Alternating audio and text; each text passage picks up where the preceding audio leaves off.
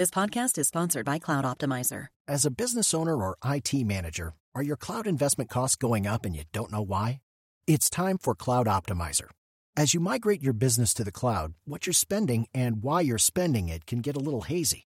But Cloud Optimizer clears up the mystery and puts the cloud to work for you. Cloud Optimizer starts by analyzing usage patterns, right-sizing resources, leveraging discounts you may not be aware of, implementing automation, and much more. And by reducing unnecessary expenses and maximizing performance, Cloud Optimizer guarantees you a savings of 5 times what you spend for their service. As you utilize cloud-based services more and more, you don't have to lose sight or control of your spend. You can stay agile, streamline your costs, and optimize your performance, plus save significant money with Cloud Optimizer. Make the cloud work for you with Cloud Optimizer. Get a free assessment and find out how much you can save by going to cloudoptimizer.com. Go to cloudoptimizer.com for your free assessment. That's cloudoptimizer.com. Today is October 17th, and you are listening to Transport Topics. I'm Esmeralda Leon. How will the midterm elections affect trucking? Senior reporter Eugene Malero assesses the political battles on Capitol Hill, with an emphasis on issues such as high inflation, infrastructure, freight bottlenecks, and supply chain connectivity. Tune in to our Road Signs podcast at ttn.ws/roadsigns95. Now let's dive into the day's top stories.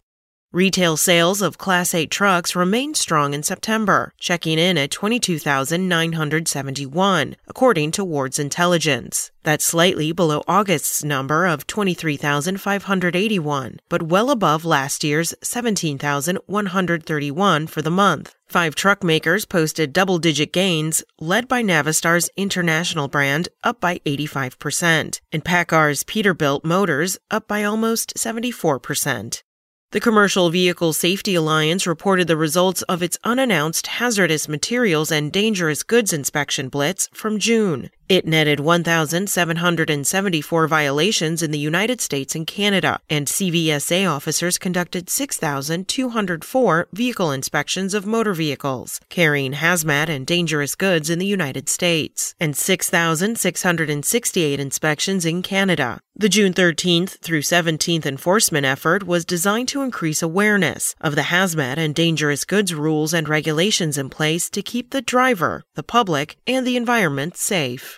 Grocery stores Kroger and Albertsons are merging in a deal they say would help them better compete with Walmart, Amazon, and other major companies. Kroger bid $20 billion to acquire Albertsons and will assume almost $5 billion of Albertsons' debt. The deal will likely get heavy scrutiny from U.S. antitrust regulators, especially at a time of high food price inflation. If approved, the deal is expected to close in early 2024. Both rank among the largest private carriers in North America, with Kroger at number 25 and Albertsons at number 40 on our Transport Topics list. That's it for today. Remember, for all the latest trucking and transportation news, go to the experts at ttnews.com.